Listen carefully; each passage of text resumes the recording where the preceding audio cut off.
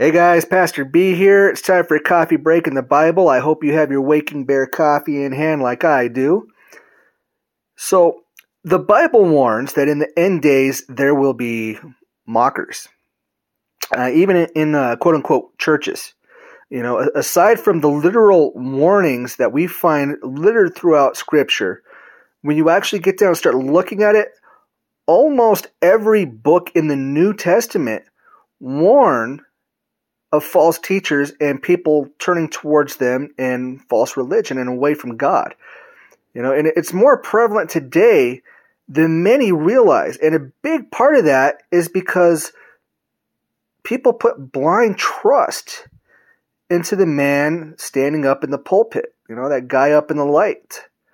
You know, however, I'll remind you, even Satan knows Scripture. He has used it himself, twisted as it may have been.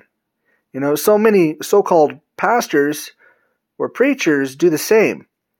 You know, the whole name it and claim it style of preaching, you know, those who claim to be prophets, yet we hear the same garbage coming out of them. You know, things are omitted or taken out of context or just flat out lied about. You know, but people don't go back and check.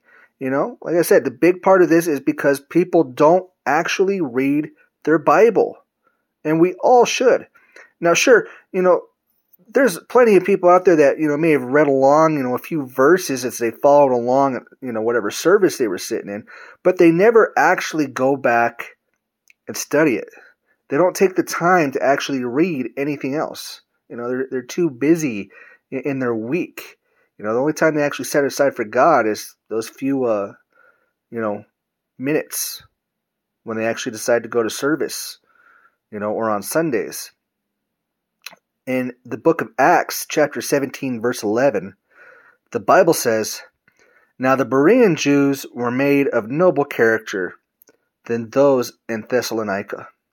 For they received the message with great eagerness and examined the Scriptures every day to see if what Paul said was true." Now, the Bereans, they were praised for not only listening with an open mind, but actually going back and reading the Word to validate what they had heard. They're an example of what we should all do. Don't just take the word of someone, not mine or anyone else's, you know, just because of the stage they're on, the pulpit they stand behind, the title they claim, or the image that they present. Just because someone's on stage is referred to as a pastor, a preacher, a minister, etc., doesn't mean that they're not a tool of the devil. And unfortunately, some don't even realize that they are. You know, the Word warns us in several places that we need to be on guard.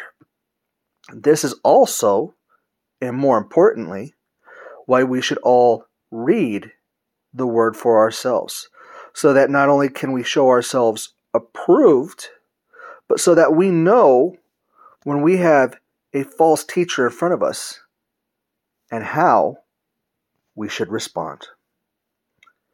Remember, you're a blessing.